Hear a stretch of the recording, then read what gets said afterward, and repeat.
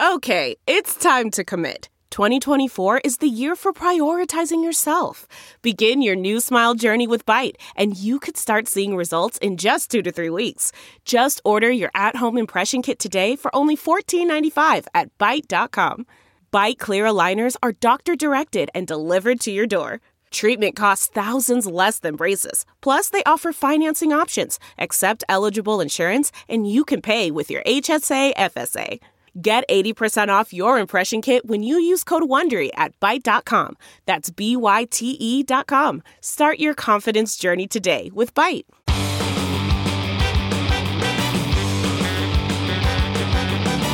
And now, Are You Effing Kidding Me?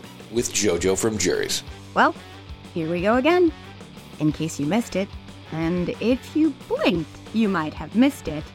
The same MAGA morons in all their finest musketry and merch, who tried in abject futility to join up with the Canadian COVID protest convoy of 2020, have once again embarked on a pilgrimage of pointlessness as they descend, although it's really more of like an RV slow roll, upon the Texas border.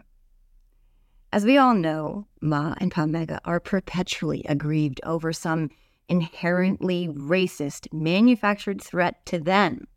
And as a result of the latest border crisis crap, they have now set a course for the Rio Grande, just as the insult brigade of bravely masked white nationalists chant in their adorable matching Best Buy meets Bad Boy Best. They're on their way to defend the border. That's what they're going to do. Just don't ask them from what or who, or to show you exactly where. But they're on their way because it's under attack. And Greg Abbott is making a stand against the Biden administration and them libtard, socialist, Marxist, communists, and the checks notes woke Supreme Court. Damn it, that godly man wants to let brown women and children drown because they had the audacity to try to come to this country the same way my mommy and pappy did. Well, then, them leftists just need to leave him alone and let him do it. All the razor wire he needs, okay? That's America, y'all, and that's what we're fighting for. I mean, that's pretty much where we're at, right? So they have gassed up their F-150s and minivans in places like who the hell knows what actually goes on here, Oklahoma, and far corners of red states that are no the fuck where near the border. They've stocked up with necessary life-sustaining provisions like Cool Ranch Doritos, Jolt Cola, Slim Jims, chewing tobacco, and corn nuts. They've stuffed all the MAGA merch they can get into their suitcases and glove compartments and everything else, armrests. And they're on their way to find kindred spirits and other great big crybabies just like them, who, just like them, don't like they, them, those people who are coming here to take their jobs, their homes, their schools, their wives, their way of life. No, it's true. No one has ever actually taken any of that from them, at least no one who didn't work for the bank or they called boss. But that ain't relevant. That ain't the point.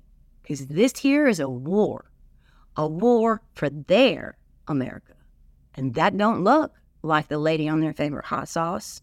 So they're going to go down there and they're gonna, what are they going to, they're going to honk, I guess? Well, eventually anyway, they got to get there first. So in the meantime, they're going to stop a couple random places and set up camps in like truck stop parking lots and have some random STD spreading, likely very, very off-putting sex, spread conspiracy theories too, play unfortunate covers of Sweet Home Alabama get really high and really drunk, piss themselves, and brag about how their government assistance check helped them buy their new fully loaded mobility scooter, the one they're planning on using to attack the border or something like that. Right. Anyway, you can find more of that conversation from me on my Substack. Are You Effing Kidding Me Substack? And let's get to today's guest in the meantime. This week, I had the pleasure of being joined by my very, very, very good friend, Mike Madrid. Mike Madrid is a veteran political consultant who's best known as a data and analytics expert for campaigns.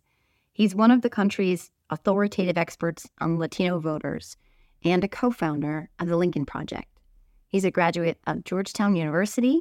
He served as the press secretary for the California Assembly Republican leader, as the political director for the California Republican Party, and as senior advisor to campaigns of both Democrats and Republicans.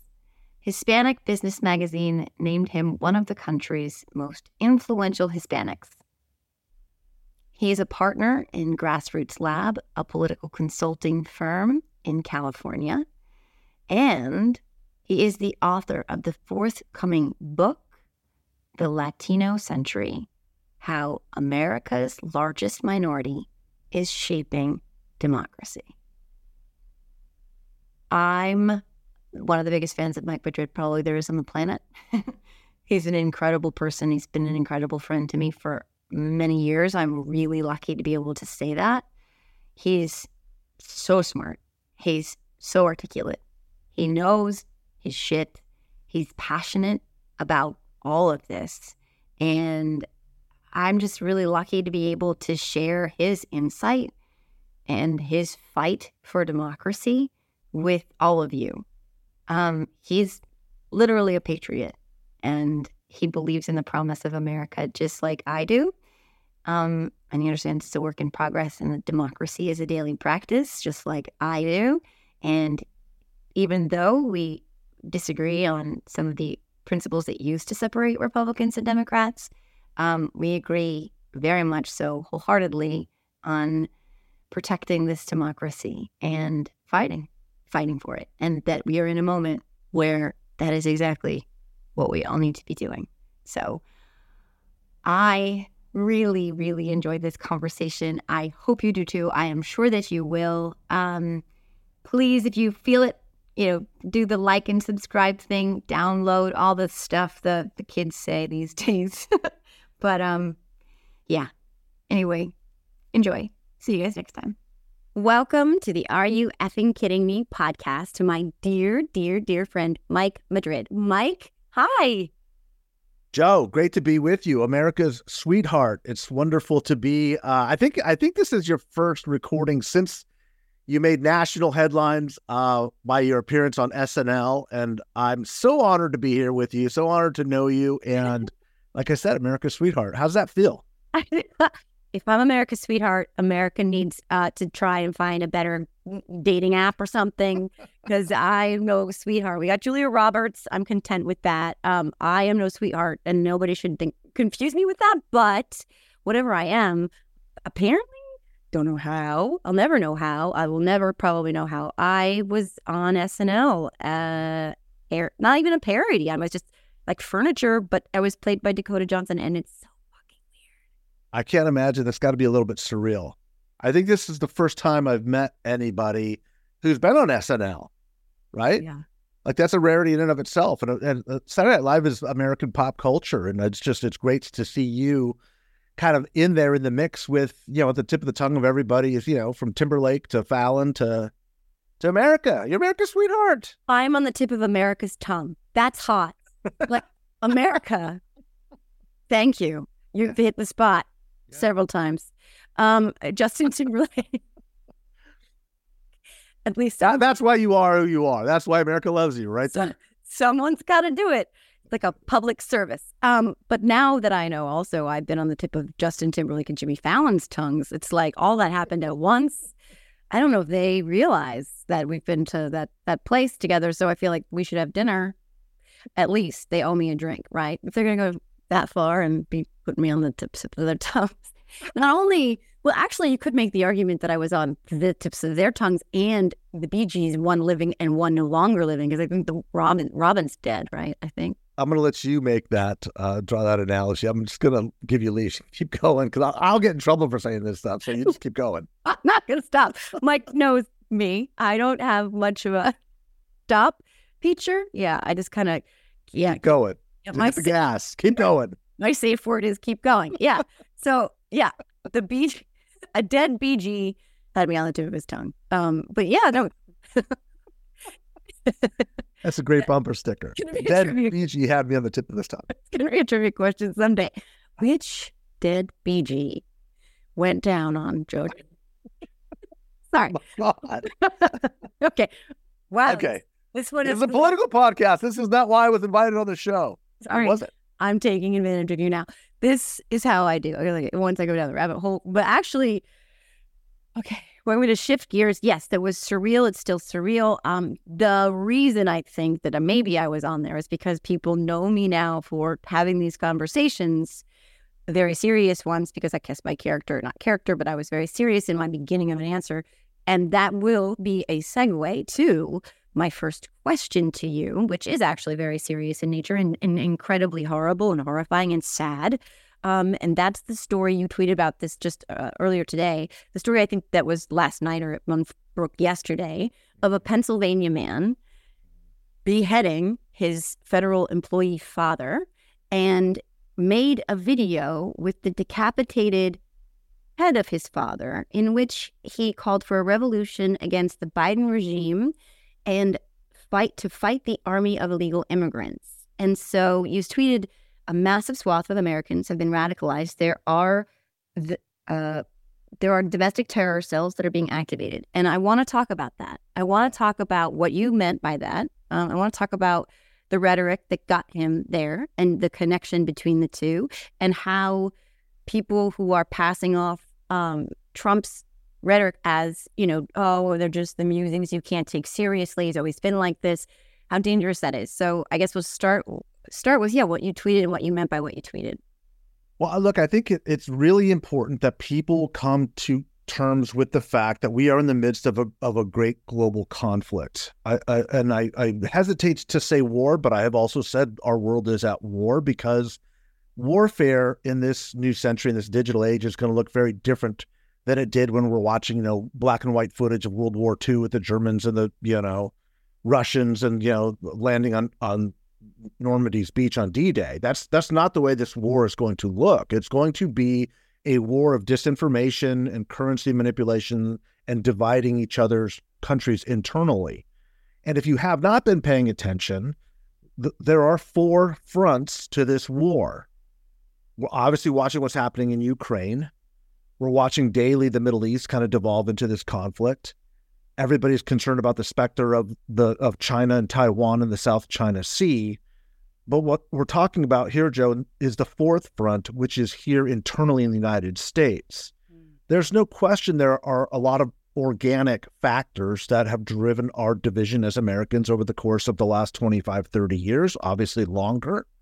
But there's also no question that a lot of these divisions are being fomented by disinformation, purpose disinformation, psychological warfare, and communication strategies that are meant to radicalize different elements of our society against ourselves. This is the only way our enemies can be victorious.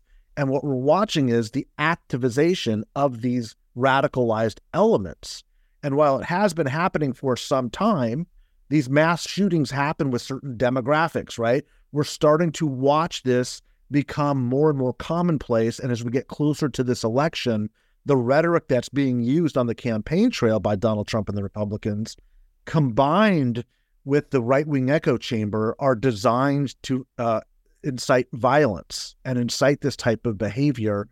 These are domestic terror cells. This is what the FBI has been warning us about for many years, is the biggest threat to our country's stability is internal. It's not external.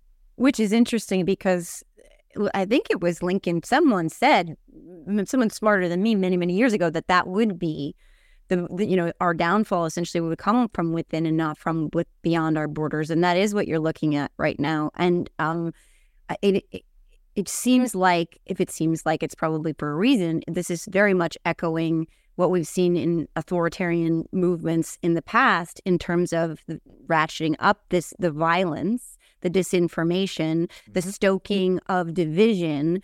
It's not an accident that Trump is using Hitler's language, of this vermin and poisoning the blood. And I talked to Peter Strzok a while back, and he said what you just said, that what he's seeing now with MAGA very much looks like what he's seen with groups like ISIS in terms of the radicalization. Yeah. What we saw on January 6th was that as well. And they need this, right? Like the violence helps them get into power, despite it's like the tyranny of the minority, despite the fact that the majority doesn't actually want us to be with them. Yeah, look, I want people to kind of take a step back as they're listening to this and realize that this is bigger than just Republicans versus Democrats, although that's what it is. It's bigger than authoritarianism versus democracy, although that's what it is. This is part of a larger global conflict. These are actors. A lot of these nefarious actors on the right are not doing this for ideological purposes. They're doing it because they are allies, whether they're paid, whether they're conscripted, or whether they're true believers in our enemy's cause, which is to disrupt America, to bring down its global hegemony, and to actually destabilize us as a regime. We have Texas calling for civil war. Like, the signs are there. They're all over. I mean, history is not just rhyming now. It's screaming at us, saying, this is what's happening. This is what's happening. And as we get closer to the election, and as Trump's desperation becomes more desperate, which is never a good place for somebody to be in, the calls for violence are going to get more aggressive, not just from him. And again, I don't believe he's leading this charge. He may be in our political vernacular, but there are millions of messages going to this radicalized subgroup of Americans, and it's not small, it's very large, to start doing all of the things that this young, twisted man did to his father just yesterday. His whole manifesto is basically a screed from Fox News. This is a fifth column of illegal immigrants coming to invade our country. This is an army. This is a deep state. His father worked for the federal government, so he's part of this deep state trying to bring down the country. Patriots need to rise up and take this back. I mean, it's frightening insofar that it's deeply embedded into this demographic, and it's why we're seeing, like, look, in the last 72 hours, we saw two brothers in New York who were arrested with an enormous amount of hardware, a huge military cache, anti-government sentiment. We saw just 48 hours ago, we saw a man was arrested in Michigan driving with his GPS sets to the White House, leaving screed saying he was going to go kill Joe Biden with weapons, heavy weapons in his car. I missed that.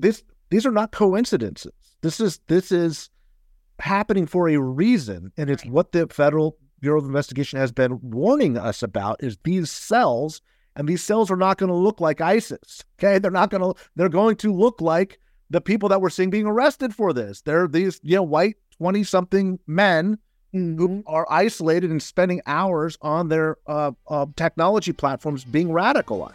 Yeah, they're constantly primed and prodded and poked and incited, and then they're primed for war all the time, and then they're armed to the teeth.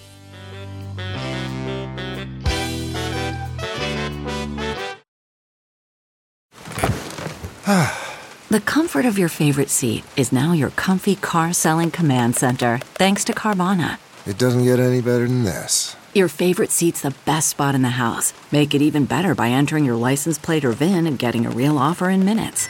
There really is no place like home. And speaking of home, Carvana will pick up your car from yours after you finalize your offer. Visit Carvana.com or download the app and sell your car from your comfy place. CarMax is putting peace of mind back in car shopping by putting you in the driver's seat to find a ride that's right for you. Because at CarMax, we believe you shouldn't just settle for a car. You should love your car. That's why every car we sell is CarMax certified quality, so you can be sure with upfront pricing that's the same for every customer. So don't settle. Find love at first drive and start shopping now at CarMax.com. CarMax, the way car buying should be.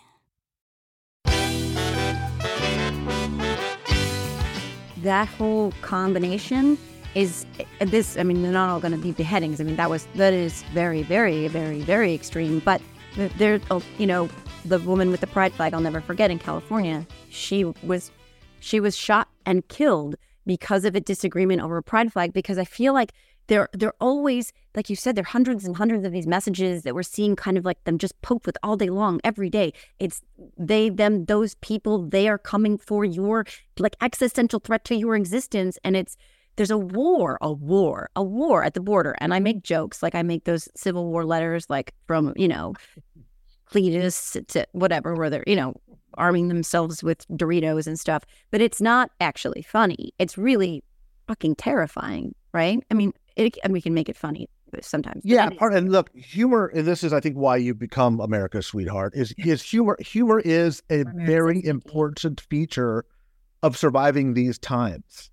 Because if you constantly look at the many threats, and there are many threats facing us as not just a country, not just as a republic, but as a species, humor is the best tool we have to help us cope with and solve the problems. I'm not a fatalist, by the way. I am quite actually very optimistic about where we're heading and where we're going in the long term. Yeah. But I made no secrets about the fact that it's going to be very difficult getting there. I think we're going to be a better people for it, the way we've always come out a better people after our struggles and our fights, because, virtue in a society comes through struggle, and we're struggling right now.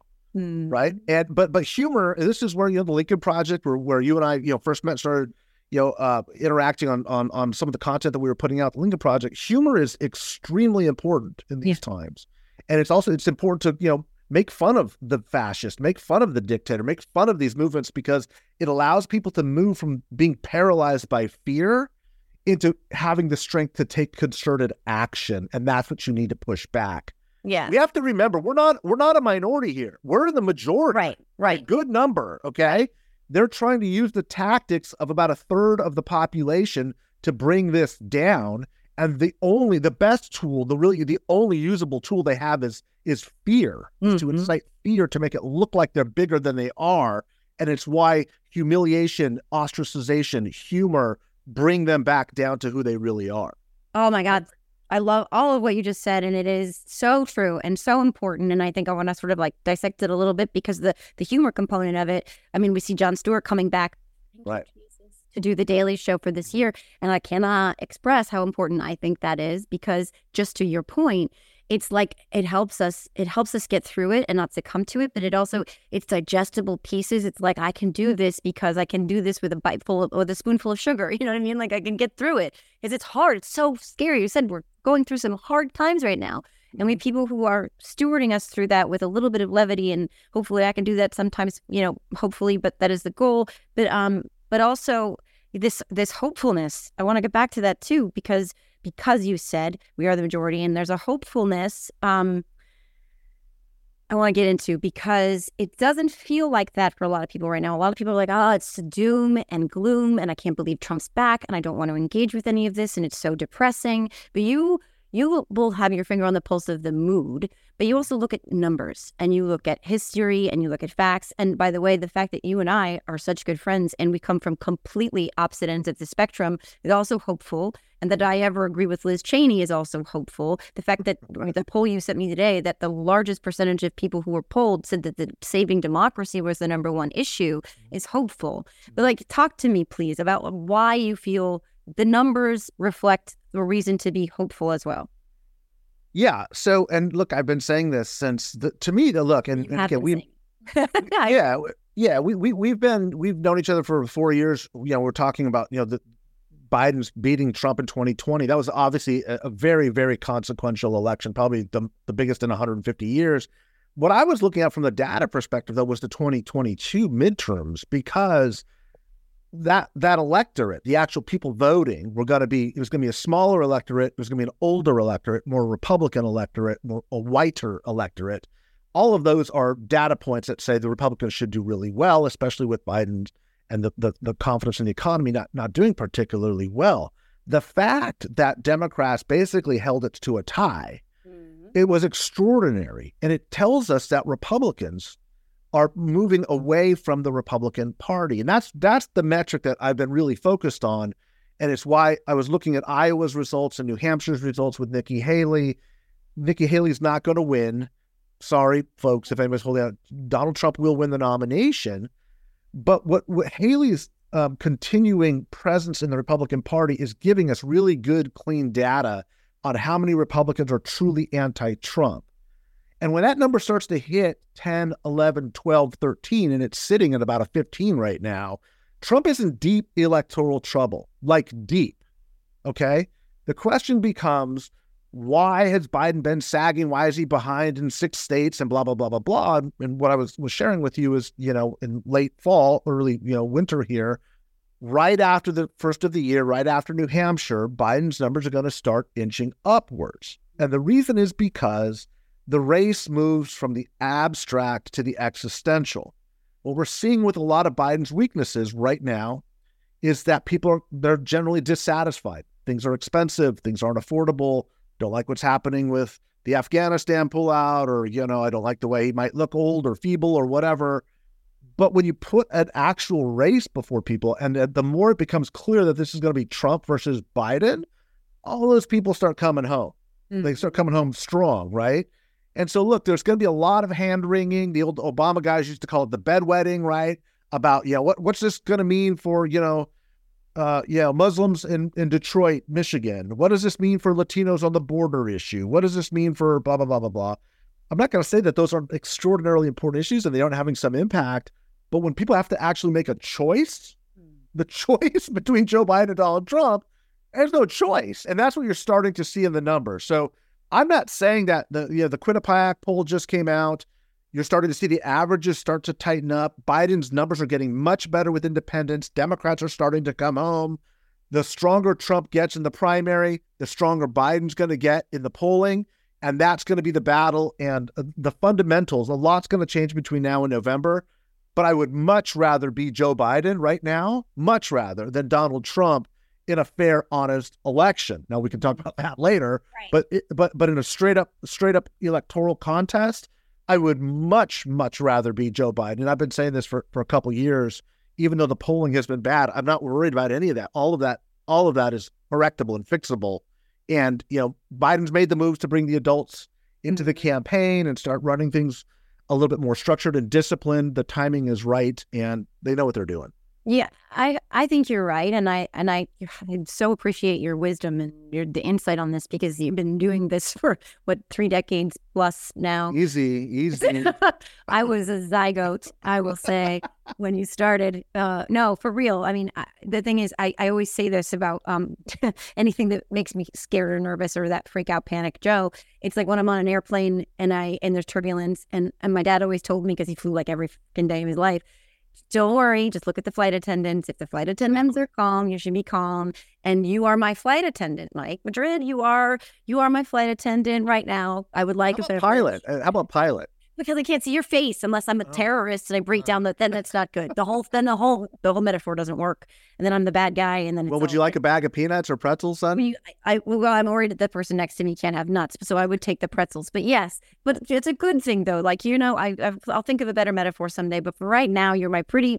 That's so terrible. I just did that pretty. I just mean all flight attendants, men can be pretty. Okay, I'm gonna go down a rabbit hole now. I'm gonna stop. But you're calm in the storm, because the storm of everything that you see, like people like me can get, freaked out and feel terrified that this rapist is going to be back in the White House. But like, I need to take a breath and listen to, the very reasonable things that you're saying. And then I have to go back to also, like, there's this thing that I think, I just don't understand what Republicans would think Donald Trump has to offer anyone who's not just that core, that MAGA core. Like, what messages are they thinking he's going out there and selling to independents who, by the way, have also identified that protecting democracy is their number one issue? Like, what is the Republican Party's calculus here? How have we gotten back to this place where that's their candidate? I just don't understand that. I'll never understand that. And it's a great question, and I'm going to try to answer it as a campaign professional because something very unique did happen in 2016, which was, Donald Trump won by losing and by some traction. There's an old saying in politics and campaigns, which is you win by addition. In other words, you've got to keep appealing to a broader audience.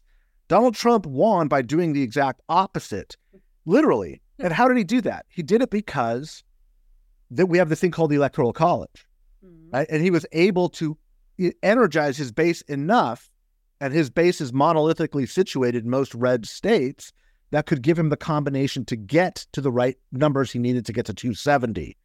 So he literally won by losing votes. Remember, he won at that time, a historic share of the popular vote. He was trying to create a bigger loss in the popular vote to increase his numbers in the Electoral College. It's kind of an ingenious, if diabolical plan. So here's the problem. When you do that, you start to cement attitudes about the party that are very bad with every other demographic except for the people that you're exciting. Right. So women, the gender gap now it's 20 points now. Like, I've never seen the gender gap that big. Women are just fleeing the Republican Party. You stressed this to me over and over again. You saw it before Dobbs. You saw it during Dobbs. You're like, Mike, you're still missing it. Maybe I am. All I'm saying is the numbers are starting to show this gap, right? But remember, women were leaving the Republican Party before Dobbs. This is not a new trend. It's just kind of accelerated it, but it started with Donald Trump's election. So we've got a trend line now. Like, 3 of the last 3 elections, Republican women are saying, I'm tapping out. I'm out of here. I'm done. But you're seeing this rightward shift of Hispanic men and African-American men who don't feel comfortable in the Democratic Party, mainly because of the media that they're consuming, I would suggest and argue. And it's driven largely by culture. It's not economic concerns. In some cases it is, but by and large, there's this culture war waging, and that's why the Republicans can't help themselves for going after Taylor Swift or Bud Light or critical race theory or all these stupid, things that the average normal person who is not hooked up to a Fox IV drip is going like, what the hell are they even talking about? But with their own base, when you are already primed, let me put it this way. Bring it back to this guy yesterday. If you're like borderline willing to cut your dad's head off because he works for the federal government, you are of the type that's going to believe that Taylor Swift is an agent of the Pentagon. Right? She's a psyop. Like that. That's how far gone millions of people in our country are. So if you approach this rationally, you're missing the plot line. Like, we're already way down that rabbit hole, and for a lot of these people, they just can't get out anymore. The good news is we're seeing data enough, not a lot, but enough of these voters leaving and saying, I'm tapping out. I can't do this anymore. This party has absolutely lost its mind. Which, again, some of your takeaways from New Hampshire and Iowa were related to that too. And some of the clips that I saw that you shared as well were Republicans saying, if Trump's the nominee, I'll either not vote or I'm going to vote for Biden, which is a kind of a shocking statement to make. But that's where a lot of them are. And I think January 6th still has something to do with that. But I want to talk about also, there's this disconnect too, that the disconnect is also that Taylor Swift can be a psyop, but that Donald Trump is somehow devout and a patriot. Like, they literally live in the upside down. It's just everything is completely mixed up. It's not surprising. It's like their minds are made out of Jello. But what was I going to say there? I was going to have a thing, and I was going to say a thing, and then it was part of that thing. But crap, it was there. But so the completely their sense of reality is all skewed. But I just, how do they see this holding on to the base? There's not enough of them now, are there? That they think that the calculation is that they can take just the dwindled base as it is, and translate that on a national scale when the trends you said, like even in this past November, in Ohio and I think even Idaho and here in Jersey, which has been kind of leaning a little redder lately, which is a little too close for comfort. Like, how do they think that translates, again, into electoral success on a national level? Even despite what they did in 2016, they have fewer numbers now, right? Yeah, exactly. Yes. Now, here's what's going to happen. Okay. We're recording this in late January. Nikki Haley is still around. She's going to get beat pretty good in South Carolina, her home state. Okay. But not if she gets over 20%, she should continue. And here's why. And I think she will. Most of Nikki Haley's support base in the Republican Party now is overwhelmingly anti-Trump. It's not pro-Nikki Haley. Right. These are Republicans who are saying, no, we're against them. And we're going to stand up and say that. Contrast this to 4 years ago in late January, early February, when the Lincoln Project was just getting started. And I'm looking at the data, and there were 6-7% of Republicans saying and polling, I'm not voting for Trump. This is right before the first impeachment hearing. The first impeachments happened in February of 2020, I'm sorry. Okay. We are now in 2024, January, and you've got 17% of Republicans saying, I'm done, I'm out. So you're never going to get to a majority of the Republicans saying that. But as I've been trying to counsel people for 4 years, you don't need everybody. You need enough. You don't even need a lot. You just need enough. And Donald Trump, I would argue, is 3 times weaker than he was 4 years ago this time, heading into an election that he lost. Yeah. Okay, as an incumbent. So that's, again, why I feel good about the fundamentals, as I call them, about the race. But here's where it gets, I think, even better for Biden. Yeah, the economy is getting better, and that's going to help. But it's people aren't voting on the economy anymore. Look at the 2022 midterms. There are 3 things that are going to bring Donald Trump down. Abortion rights, reproductive rights, Dobbs, 1, right? And you're already seeing Biden and Kamala going hard at this, as they should, and you're seeing the gap get bigger. The second, insurrection, like you said, J6. You heard a lot of anecdotal response from Republicans in New Hampshire saying that was the moment. I was done. That was like when the fever swamp broke, and everything that the Democrats and the independents and the media were saying rang true. They were saying he's going to overthrow the government. They're saying he's violent. He did. It happened. It's real. And the third, which I think is a real undervalued stinger at this point, is all the indictments. Legal problems. Over half of all voters, not just Democrats or Republicans, all voters are saying they will never vote for Donald Trump if he's convicted of these felonies. He's got a huge court docket. So his numbers, as we're starting to see in the last week, his numbers are going to start weakening. They're going to start coming down. And this is where, for the Republican Party, the internal civil war is going to get really bad, because Haley is not going to drop out. She's saying it till Super Tuesday. I think she should take it to convention, because there's a I don't think Nikki Haley wins this convention, this nomination. I've been saying that for forever. There's no lane besides Trump. But if there is an outside shot, and it's extremely outside, I'm not making any predictions here, folks, but I want you to listen and give me a hearing. The only way is if Donald Trump is tanking so badly by the time the convention comes around in June, July, that she's got enough delegates to be in second position.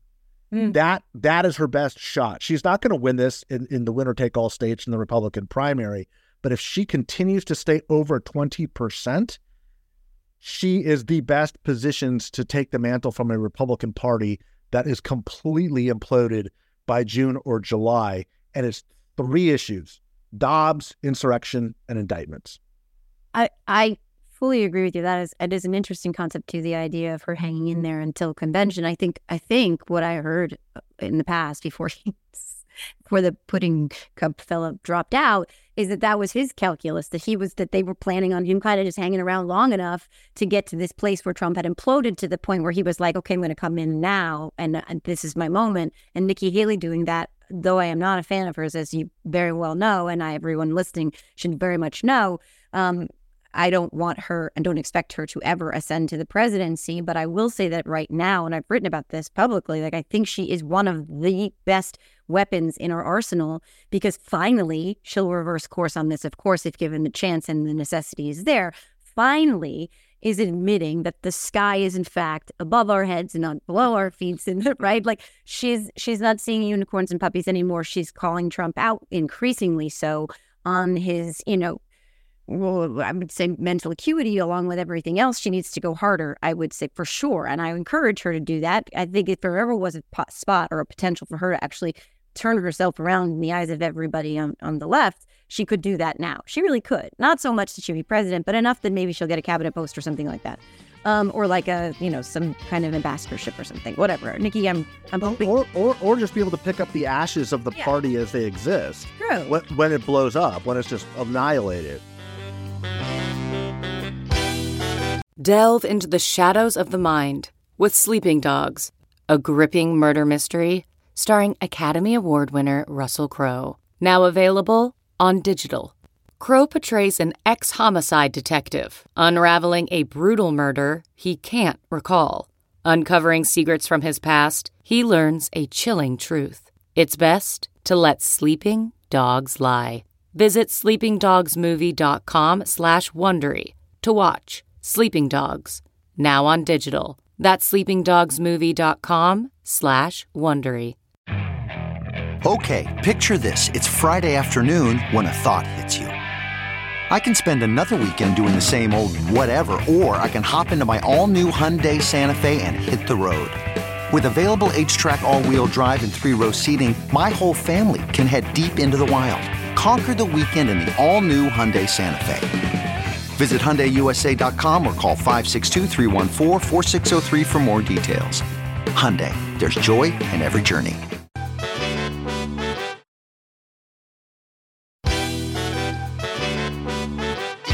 I mean, people who voted for Trump twice in my family, who I very much know, even though we've never talked about this, that they would vote for Nikki Haley right now. I don't know what they'll do if she's not the nominee, but that's an interesting question. Is there another, what's beyond MAGA and Trump? What does the Republican Party look like? I mean, I can tell you my own answer, which for me, and I'm still a registered Republican, I mean, for very different reasons. The Republican Party can never reconstitute what it once was. It's been too damaged. And I don't want to be in coalition with the people that supported this. Right. The 90% of people that backed this whole American nightmare, I don't want to work with these people. They've already shown me who they are. Right. Yeah. So I don't know what the answer to that is. I do think it will lead to a very different era in American politics. But again, what I want people to really understand and hopefully find some comfort in, and again, there's a million things that are going to happen between now and the election. There's a million things that are going to happen between now and convention. Mm-hmm. Okay. But here's what is quantifiably true, measurably true. One, Donald Trump is considerably weaker now amongst Republicans than he was in 2020, an election that he lost. Okay. That is quantifiably, undeniably true. No credible pollster could ever possibly say that that's not the case. That is true. The second is the prognosis for both candidates are heading in different directions. The economy is getting better. The stock market is setting all-time highs. Biden has the opportunity to take the offense on things like the border, right? Where Republicans are they don't know what to do, right? Don't do anything, because if we don't do anything and the problems are really, really bad, then Donald Trump, it's better for Donald Trump politically. The American people, you can get away with that for a week. Yeah. You can't do that for 8 months. Yeah. Okay. So they've got a real quandary. Donald Trump's trajectory, he could lose his business this week. Today. Today. I mean, he could lose it all. Right. Yeah. Now, I don't think the courts will come out that way. That's a George Conway discussion for you on the podcast. I'm on legal time. I'm not a lawyer. But what I will say is, it's not going to be good for Trump. Whatever happens is not going to be good. And this isn't even the real heavy stuff that started for him yet. The big stuff is coming. This is just the country realizing this guy's poor. He's a fraud. He's broke, and he's been living on borrowed money that he fraudulently got for many, many years. All of that narrative is going to start bringing his numbers down, while the escape hatch for Republican donors or Republican voters starts to get smaller, because the primary is going to start getting stacked up. And that's why you had this big meeting of Republican donors in Palm Beach, Florida, is the donors know that. They're like, look, we're not going to fund a dumpster fire. If Trump is, look, Quinnipiac just came out today. It's the first national poll showing Biden with a lead. He's going to get stronger. Now, it's not the only poll. There are others that are showing him tightening up. Again, better with independents, better with Democrats.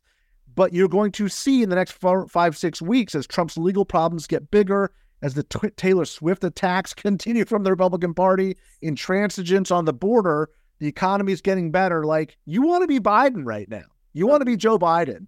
And I'm not making any predictions now other than to look at the data and say, the trajectory of this race is much better than it was in 2020. And I haven't even mentioned the fact that Joe Biden's an incumbent. It's extremely difficult to beat an incumbent. Mm-hmm. And so as the guy who was sitting in the chair doing the data and analytic work for the Lincoln Project and saying, here's the roadmap and how we're going to win this thing, it was a very small, narrow, thin goat path that we were going down to win. There's a very discernible, bigger lane that I think we can get even wider as we're heading into this election cycle.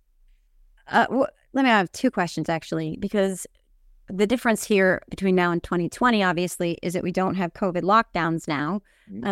I don't know what quantitatively how that impacted the number of people who voted. One would assume that it increased the number of people who voted but surely by the fact that they were both home and had access that was easy to vote. I mean, I don't know about that. I guess that's portion one of that question. And then the second question, part of that question, is about the border.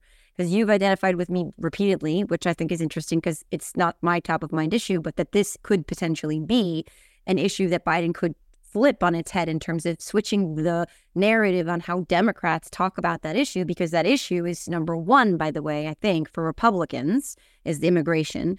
And Biden has an opportunity now with Greg Abbott down there playing, cosplay Alamo by not following the Supreme Court. So, okay, two things, right? So the first part was now my brain is listening. My brain is losing it. Let's go to the border first. Okay. And what you think Biden should be doing that Biden's not doing. I also want to talk about the fact that, like you said, Republicans in Congress now is like ball washers like Mike Johnson have decided that they're not going to move bipartisan legislation on the border because he doesn't want them to. So he's basically saying, this, like the guy who said he wants the stock market to crash is saying, I want this crisis to continue because that helps me. Yeah. Great questions. Okay. So if you look at the polling, the weakest issue that Joe Biden has at this point right now is on the border and in immigration. And this is an issue that I've been closely working on for 30 years. You said it earlier. I can say it again. It's been a long time. I've been working on this issue for a long time. And the thing about this issue is it's the one issue that will bring Democrats over to vote for Republicans. In the same way, abortion is the one issue that will bring Republican women to come over and vote for Democrats. And I saw that in Prop 187 30 years ago this year in 1994 in California, and I've seen it throughout the Southwest. And as these states get more and more immigrants, more and more Hispanic, the Latinization of America, as I call it, you start to see a lot of these issues start to take shape and take form. This is a very big weakness for Biden, but it also is an extraordinarily huge opportunity where I think he could essentially lock up the presidential race in the next couple of months. I wrote a piece in the New York Times saying this. That, a lot of people are like, oh, wait a second, what is this? And the argument is basically this. Latino public opinion has shifted on this issue considerably. It's very difficult to actually discern the difference between Latino voters and all voters on the border. Latinos want the border fixed, okay? They don't want alligators. They don't want, people shooting people, but they see that this is a very significant problem. In fact, it's almost, like I said, it's just 2 or 3 points differentiate Latinos between all voters on this. Biden should take the offense on this issue in a way Democrats have not been able to politically or willing to because of their voter base. And if he's able to take this issue away, there's a lot more votes with Latinos that he's been losing with. And remember, this rightward shift of losing Latinos, most of it has been happening on the border. It's in the Rio Grande Valley. It's in southern New Mexico. It's in southern Arizona. Latinos that live on the border are saying and screaming, this is a problem, fix the problem. If he fixes the problem or even starts to go on offense on this, he starts to lock up all of those votes. That's one. Two, as much as Democrats are uncomfortable going on the offense on this issue, Republicans are way more uncomfortable being on defense on this issue. And you're seeing that play out, right? Mike Johnson's like lighting his hair on fire and like running in circles and going, oh shit, oh shit, oh shit. Everything he asked for, they're going to give me. What do I do? We don't really want this problem fixed. Yeah. It's like when Bill Clinton cut the peace deal with Yasser Arafat and says, okay, this is what you want. You're getting everything. I'm delivering Israel. You get everything. And he goes, oh, no, wait a second. I don't want that. No. It's like, that's what you wanted. That's where the Republicans are at right now. And that story doesn't end well for them because if they're saying, and they've been hyping everybody up, and again, this Fox IV drip of just constant immigration invasion, we're going to be killed because of all these people coming across the southern border. And Biden goes out there and says, let's fix it today. Pass the bill and I'll sign it today. And the Republicans are like, no, that's not good ground for them to be on. And if Biden is willing and capable and he's getting there because he sees it and he knows it. And the Senate Republicans have basically blessed it. It may not come to the floor right now, but the longer this becomes intractable and the more Biden is running on offense, the more you're going to start to see the Republican House numbers become in serious jeopardy. Republican Senate, the Senate map gets more complicated, and Trump's numbers start to really crater and collapse, especially as the drumbeat of war starts to bang all over the globe. People want this problem fixed, and Biden's saying, I'll fix it. Give me a bill. I'll sign it today. You can go on your theater with impeaching Mayorkas, whatever you want to do. You're not fixing anything. And the American people are going to start seeing that really quickly if they aren't already.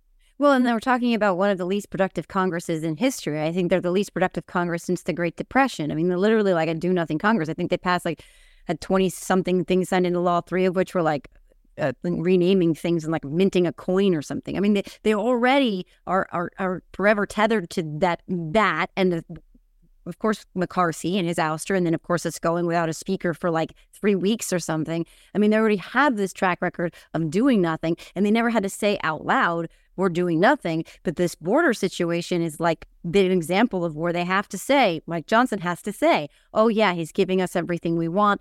No, but that's why he's trying to go with this new zero illegal immigrants can cross. And if it's zero, I'll sign it. We'll pass it. And it's I think he's thinking of it as his son as being his accountability partner for porn on his phone. It doesn't work like that, Mike.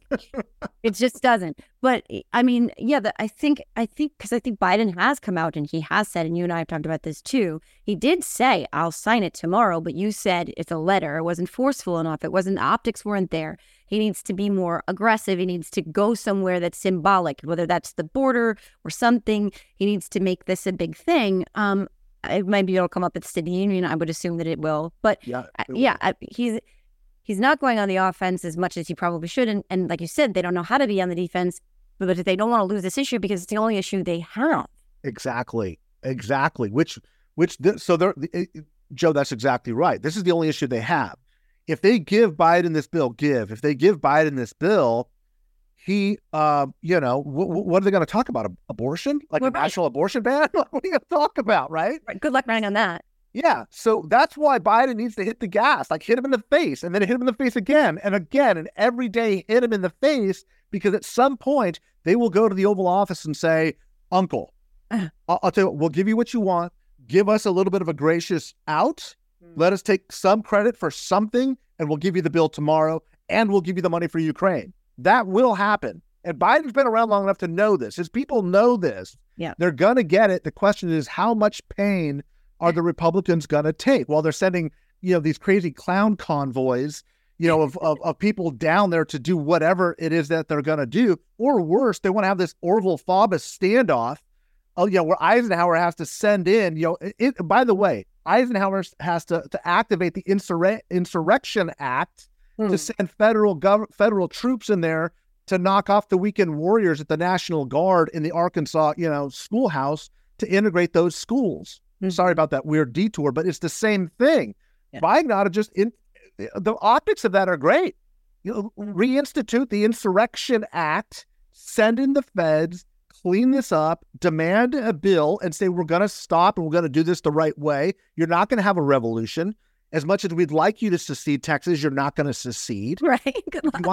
You want to go play Alamo, but don't do it here. The adults are going to run this country. As much as you guys need something else to be pissed off about, the Super Bowl's coming up in a couple of weeks. Get pissed off at Taylor Swift. This is real stuff.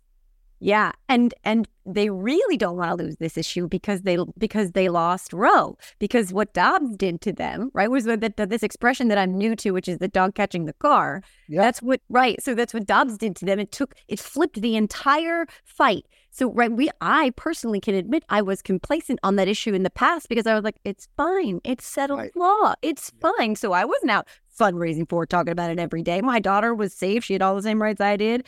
And then Dobbs, and then they were fundraising like, fuck off this damn thing. And then they do it. It happens. And the whole script is flipped now. But this is a issue. This is so important, and you've really tapped into this. That's exactly what's going on here, is the Republicans need a border crisis to get away from Dobbs. Yeah. Because that's the only thing that will bring all the women that they brought back, and I'm not saying all of them. I won't ever say that. My razor wine brings all the ladies to the bar, and they're like... It's the fear of rapists and drug dealers and criminals, especially black and brown ones, coming across the border. Like, that's going to scare a lot of suburban women back into the GOP. That's why they're doing it. That's why. And if they solve the problem, it's going to go right back to Dobbs and abortion, which they know they're going to get slaughtered on. So again, Biden has a ton of leverage right now, a ton. And they're starting to use it. They're going to use it. I wrote that piece in the New York Times because I want to give him the cover to say Latino voters support Biden moving in that direction. So if Latino voters are with you, I know there's a lot of voices in Washington, D.C. that have built their fortune, their money, their contracts, their title, their White House invitations to Christmas parties on being that position. But Biden needs to transform this coalition and make it bigger, get reelected, change and broaden the Obama-Biden coalition, solve the border, and make sure that Ukraine gets funded. He can do all of that with one fell swoop. I wanted to talk about Ukraine, too, because I think that's getting so overshadowed in this conversation. And I think that feeds right into that protecting democracy theme that is so prevalent among the polling, the Quinnipiac polling, because I know that they're really probably just talking about protecting democracy in the United States. But I do think that there is a bigger idea of protecting democracy in Europe and not letting Putin advance any further. And I think that we've abandoned that conversation a lot. Not everyone, but even Senate Republicans who are like war hawks like Lindsey Graham are using that as a wedge issue to give Trump what he wants, and by virtue of that fact, Putin what he wants. I feel like I hope that Biden hits this harder too, because I feel like that needs to be more a part of a conversation. But I'm curious, from your perspective, from a numbers perspective, where does the electorate fall on that issue? Where do the numbers break? So this is concerning because there is no bigger issue or threat to our times than the war in Ukraine. And as you know, Ron Stessel and I went to Ukraine 90 days after the war broke out, right when Nancy Pelosi was there as speaker. We went to Ukraine. We were helping Zelensky and some of his folks in their cyber warfare messaging campaign. So I was in downtown Kyiv on May Day. I was there, when people were trying to figure out what the assault was. And I went there because that war will determine, I genuinely believe this, how successful the United States is going to be, not only in this election, because if Vladimir Putin gets Trump elected, you will see NATO collapse. You will see a stronger Iran, and you will see Taiwan invaded. That all of that will happen within 6 months. And we will keep saying America's not going to get involved in these wars, or we're America first, let the world burn around us, when it's really just the bidding of Vladimir Putin. Okay? So here's the big deal. This is why I brought up my being in Ukraine. At that time, you had 75, 85% of Americans supporting the war effort. What they all said was, don't forget about us, because the whole world knows that once America's attention gets focused somewhere else, we will lose funding. We don't want your soldiers. We don't want your boots on the ground. We will fight this war. And if we are outmanned 10-1, we will win this war. If you give us the bullets to fight, we will keep them off of our land, and we'll keep Russia away from invading Poland. Those were all the conversations we had, is please don't let the American people forget. Now, of course, we'd go back to the hotel and there's the Johnny Depp Amber Heard trial. Suddenly America's attention's chasing the next shiny thing. And that's the biggest threat, is as people aren't focused on what Russia's doing in Ukraine, and as all these other skirmishes break out around the world and we have all these domestic problems, is support starts to get thinner. It doesn't mean people are anti-Ukraine. It means that when the Republicans start saying or they start messaging saying spend more money here on our priorities here, that sentiment gets stronger. So most Americans still support the Ukrainian effort. The question becomes, are we willing to commit the money that is going to be required to finish this war? And this latest round, this fight that we're having over immigration in Ukraine, is extremely critical because this is the money that will keep Putin tied down through the election, which is why the Republicans don't want to pass the bill. Because if Russia's on the offense, Putin can start spending more money in our elections and exacerbating divisions in the United States, which is the ultimate goal. That's the best way he can win, is by making sure America is divided. If he's on the defense, he's going to have to fight his more immediate priorities. That's why the Republicans don't want to give these freedom fighters the money, and that's why it's so important that we get a deal done.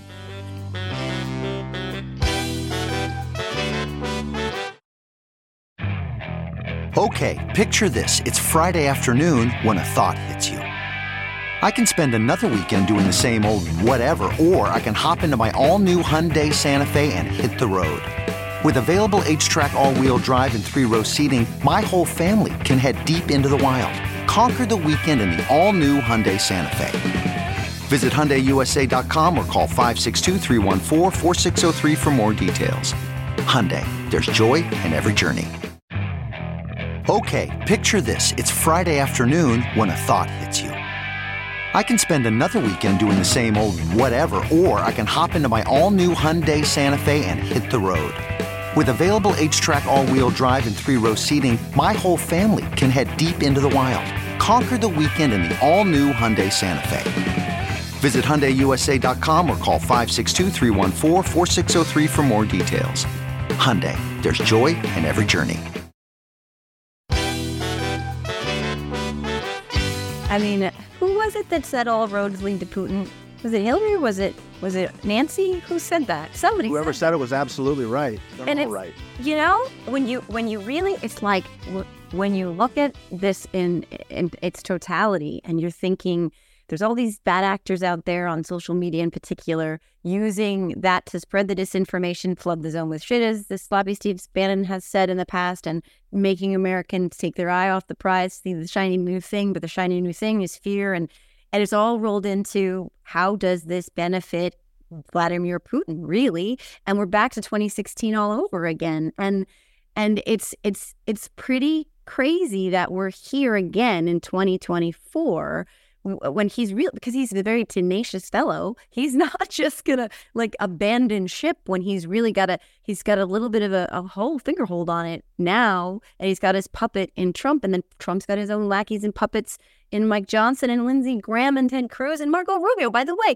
do you think that he has something on them? Because Marco Rubio and Lindsey Graham in particular, Ted Cruz is a feckless fuck, but Marco Rubio and Lindsey Graham, let's start with Marco. And I know I'm already in an hour, but Marco Rubio, he to me has done the biggest sort of flip-flop 180. Yeah, because yes. I mean, look, when the history of this chapter in America is written, we are going to be horrified by the amount of influence the Russians exerted simply because of money. If you're watching what's happening with the NRA and Wayne LaPierre, Wayne LaPierre's in deep, deep shit right now, as he should be. But it's because the Russians flooded the NRA with millions and millions and millions and millions of dollars. And all of those millions and millions and millions of dollars went to go give Republican legislators absolutely everything they want. So they became creatures of him.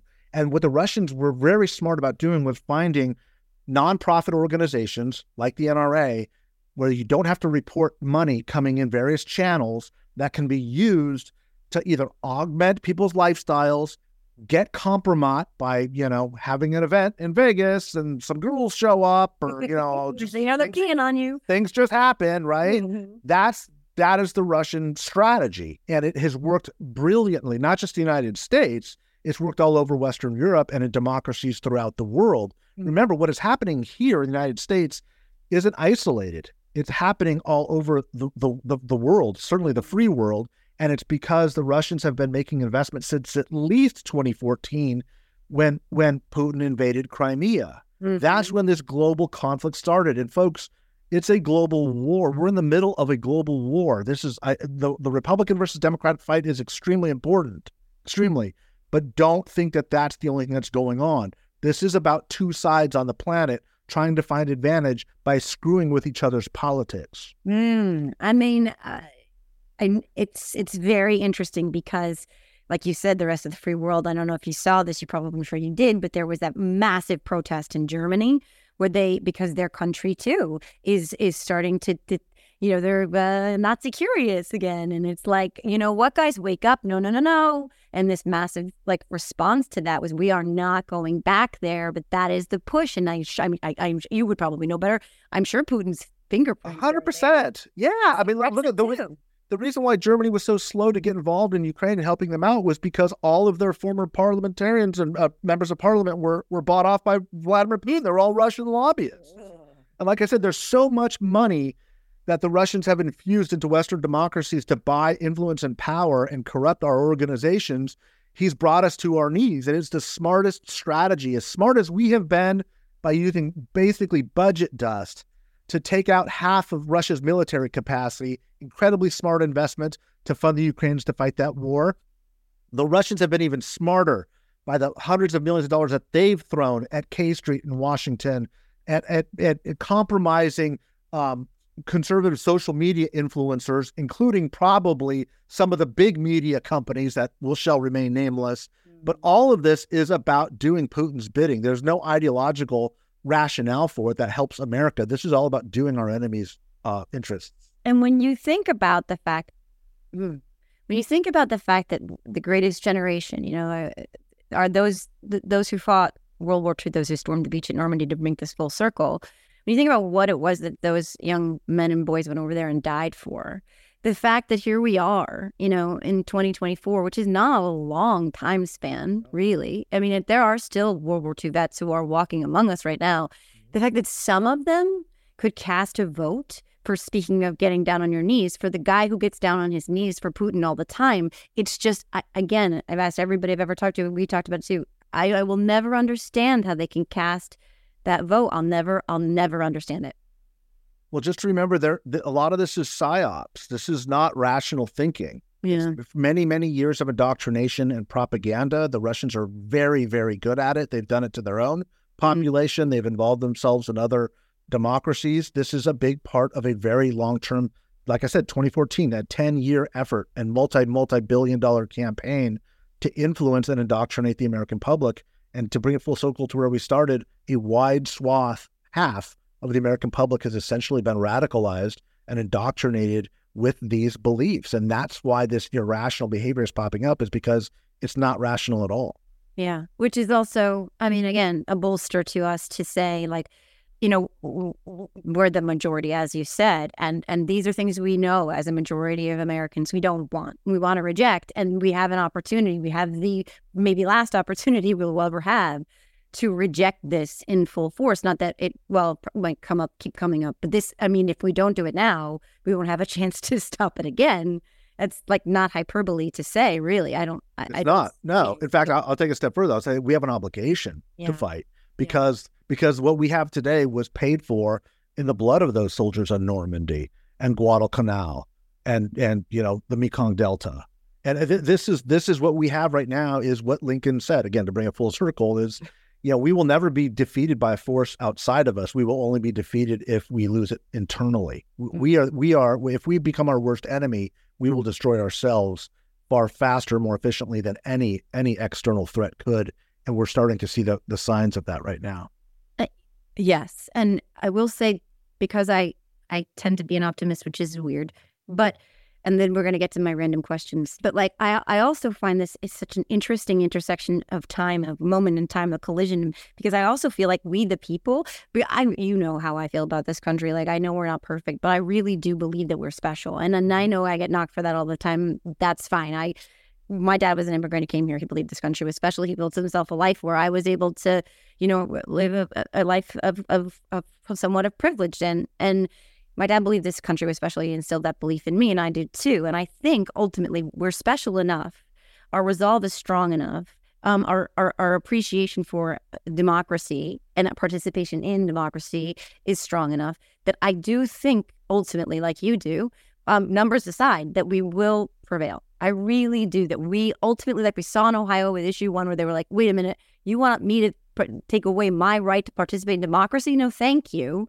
I voted for Trump, but I don't want that. I think ultimately that's what we're going to see here too, in this election. Look, I'm not only do I agree with that 100%, this is going to sound very strange, but I hope people, give me a little bit of leash on this. I'm actually grateful for this moment. I'm grateful because we have the opportunity to meet this moment in American history and American destiny. This is for this generation that has never seen that type of conflict. We were not like the World War II generation. Yes, we had 9/11. Yes, we had the Vietnam War. This is our conflict. We are coming off 30 years of probably one of the longest stretches of peacetime, given we had wars in Afghanistan and Iraq. I'm not discounting that. But we are oftentimes a victim of the fact that we were a global hegemon, that we were the sole world power, and a generation or two of us has forgotten what that struggle and conflict has looked like for the 20 previous generations. This is our moment. We are going to rise to it. We are rising to it. And the thing about conflict, think about your own individual life. When you struggle, you realize and figure out who you are, and you fight for that, and you become that, and you instill a civic pride and virtue that has been missing in America. And we are going to value our freedoms, value our constitutional protections, and value our republic more after this than we did before and during it. And that's the beauty, because a people like that have that civic virtue, we can hand it off to the next generation. So it's not fun, it's not easy, but it's not supposed to be. There is no end game where America just reaches the end. This is it. We're America forever. You win. No. That's not how it works, folks. It works because every generation has to fight for it. So when you get exhausted, when you get scared, when you get overwhelmed, I'm going to implore you to use every ounce of what you've got, like a soldier did on D-Day in Normandy, to take that next step and keep pushing the American idea forward, because that's our calling. This is our moment. And we are blessed to be able to fight for this gift at this moment in time. And thankful, that's why I'm grateful for you, Joe, is because you rallied so many people and so many hundreds of thousands of people that your impact is showing, and we're going to need you in the coming months. Wow. First of all, I almost cried 10 times during that. And second of all, I would like to just get an edit of that, what you just said, that speech. And I think that put it on a poster. I put it on a t-shirt. I'll tattoo it on my butt. I don't care. I don't need anybody looking at my butt. But if it means that you're going to move and participate in this democracy, please then look at my butt. I'm sorry in advance. But it was, you just said it all. You just said it all. Like, you said it all. And all I wanted to cry a million times, because I do believe that we took it for granted. Not you, many of us took it for granted that democracy was like gravity and it was just always going to be there, and we didn't do anything to protect it. And all of a sudden people were like, sorry, we're going to take that right away. And we're just going to, and it's like, oh, fuck, wait, shit, I got to wake up. It's too late. Is it too late? Is it too late? Did I miss it?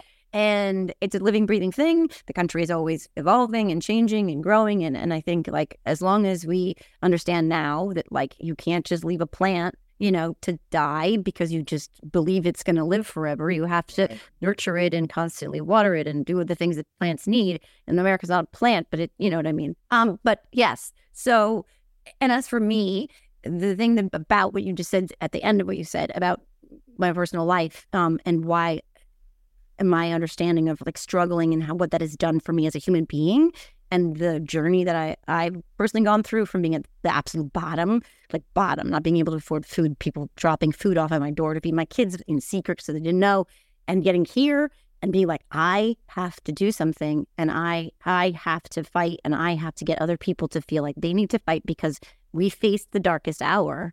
And so we know we'll never go back there. And this is one of our darkest hours. I mean, relative to anything I've ever experienced in my life. And so I am not, you are not, we are not going to just stop, because we can't.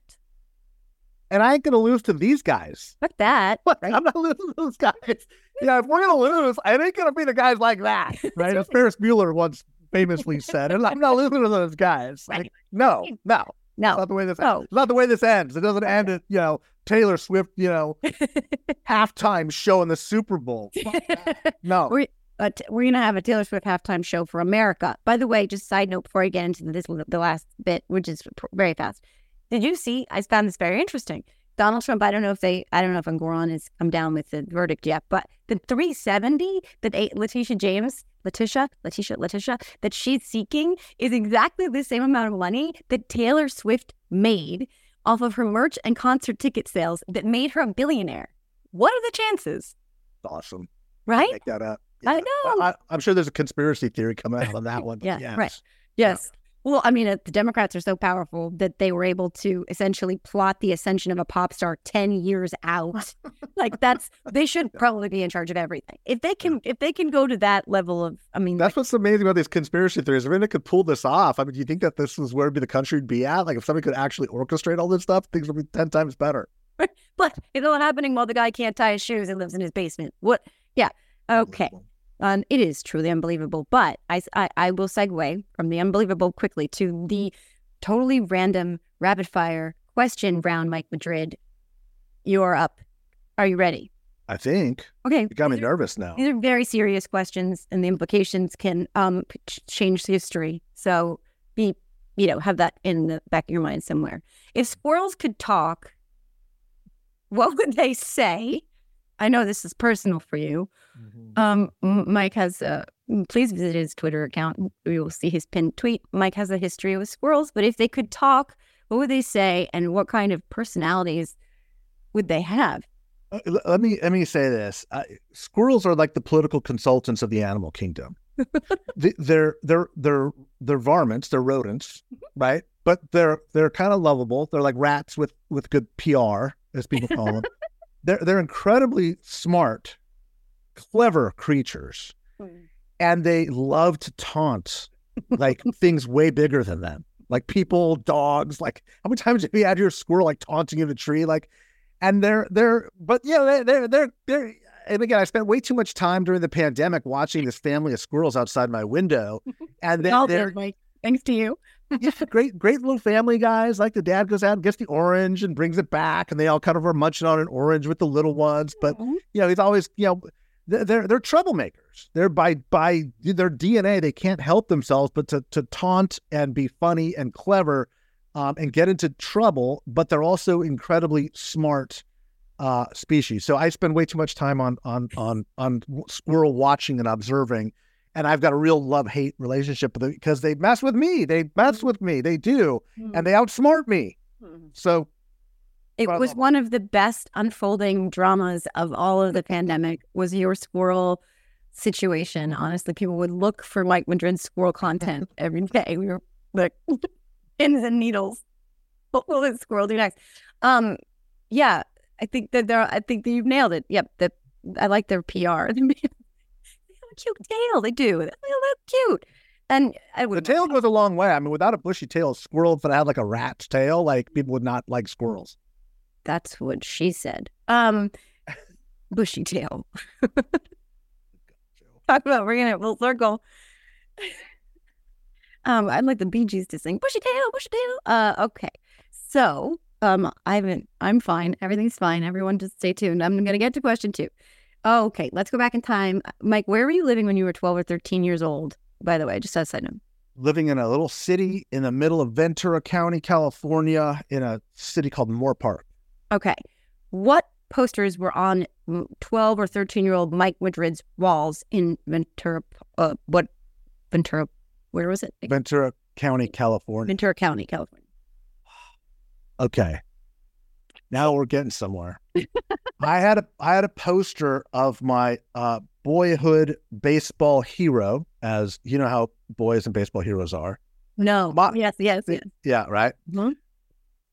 Steve Garvey, who's now running for the U.S. Senate as a Trump Republican in California. So talk about, I lost my boyhood hero. Like, Wow. yeah, Steve Garvey is like played with, the longest standing, infield and dodge, MLB history. My dad was a huge Gil Hodges fan for you Brooklyn Dodgers fans. And we would talk about, who was the better first baseman? Was it Garvey or Hodges?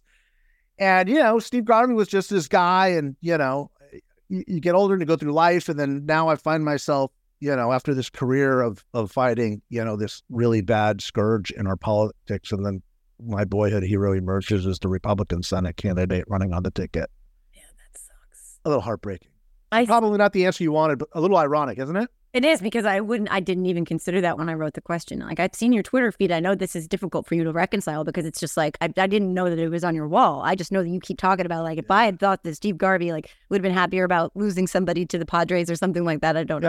Yeah. Yeah. I'll probably geek out on this way too much in the next election. It's like, he's not going to win the general. Adam Schiff, I think, will be the next senator from California. Yeah. But bottom line is, there's something really heartbreaking about losing something else. I've lost so much by standing up against this thing. I've lost so much business and so much reputation and so many personal relationships and people just attacking me on fake bullshit and people just running my name through the mud. And then now my boyhood hero, you can take everything from me, right? A little baseball card collection.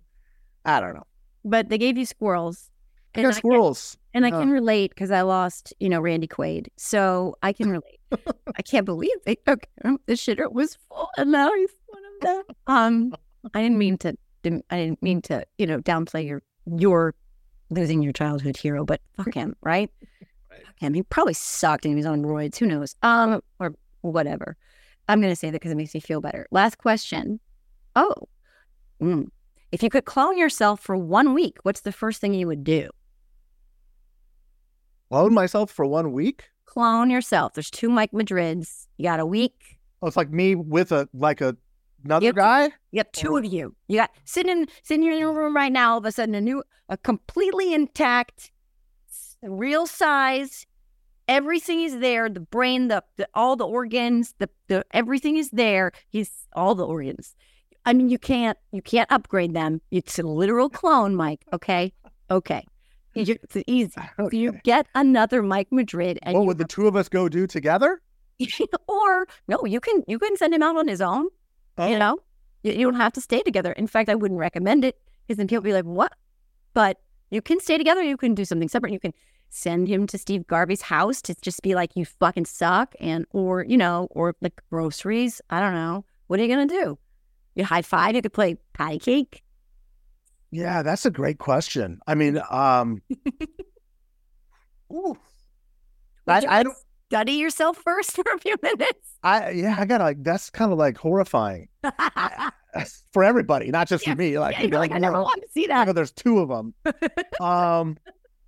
I think it would be. My immediate reaction is to say I would do like something together, like to see how that would be. But I think about it. I'd probably want to run a campaign against myself to see who would win and who would lose.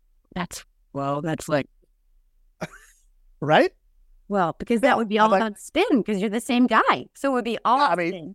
Yeah, but I like to look at like when the decision point was made that I made that made me lose and win. I'd run a campaign against myself. How's that? Okay. Well, I hope you win. And does the other you doesn't? I'll win. I will guarantee you I will win. There is a 100% chance that Mike Madrid will win. Right. I don't know which one. And please, everyone, like if you were ever faced with this reality, you don't have to look at those places on your body that no one needs to see. You don't. But it's okay. I would not recommend it for myself personally. So, but I would. It's not like you're talking from experience, Joe. That's making me a little bit nervous. No, I don't have. You wouldn't think of that unless I don't have a clone. Although people have said that I'm like Dakota Smith. Yeah, Johnson. The reason that is Johnson is because yes, I'm very specific about my Johnsons because she's Don Johnson's daughter, and to know what Don Johnson was for someone my age in the 80s. Yeah. I mean, like Miami Vice was everything, So now I, in some way, am now Don Johnson's daughter. Is how it makes perfect sense. Just because I wanted to have sex with him, but sounds Trumpian. Sounds Trump.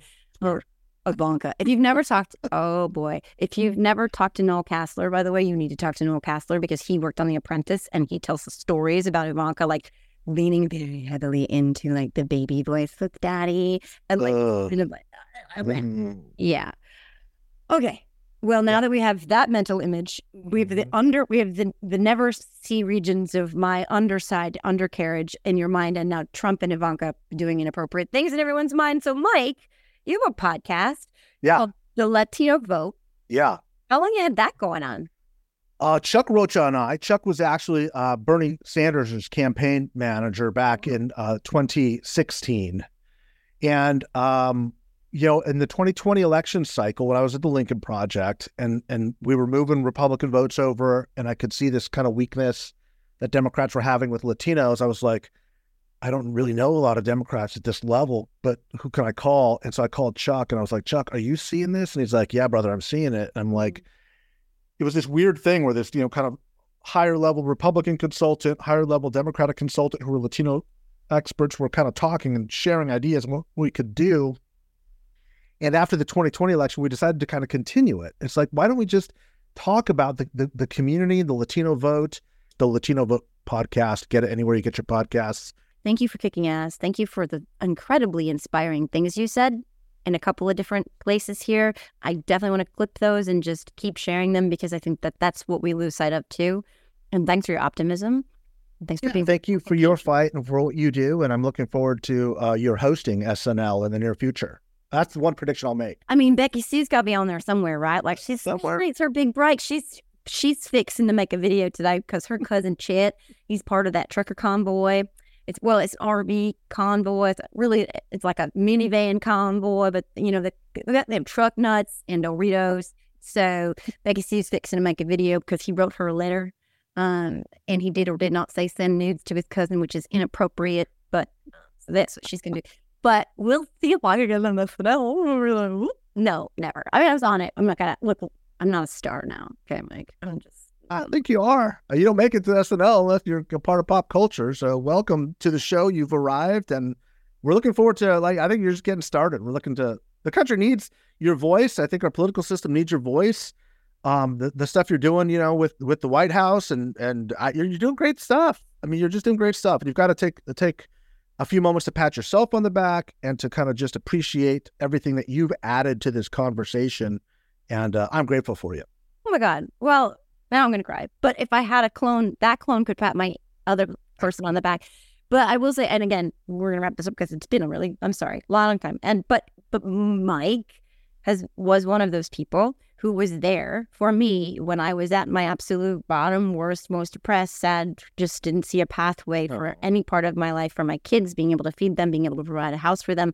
And Mike always said to me, then you're going to be okay. You are you, and you're a fighter, and you're going to keep rising, and you're going to keep moving, and you're going to take each step one day at a time, and you're just going to keep moving up that ladder. And I didn't believe it forever. I was like, you're lying. I can't do it. And you were like, you're doing it. And now here I am, like, interviewing you after being on SNL. And I believe in myself now in large measure because I had people like you in my life that were telling me you can do it. Well, you've got a lot of fans and a lot of support and a lot of people cheering you on. So it's great to see you getting everything you deserve. Thank you, Mike. Same to you. Let's hope we can get our clones in 2024. Fuck Steve Harvey. Okay, well, yeah, for real. Fuck him. Yeah. That concludes this episode of the Are You Effing Kidding Me podcast. Very, very grateful for my friend Mike Madrid once again, who I just love desperately and am so inspired by and so reassured by. Everybody have an amazing week. Hopefully we get a verdict on Trump's number in the New York civil case. I hope it's big, really big. I hope it's 370, and I hope he loses his real estate license, which he probably won't, but that's fine. And with that said, Mike, again, thank you. Have a wonderful week yourself. Everybody else, I'll see you next week. Bye, guys.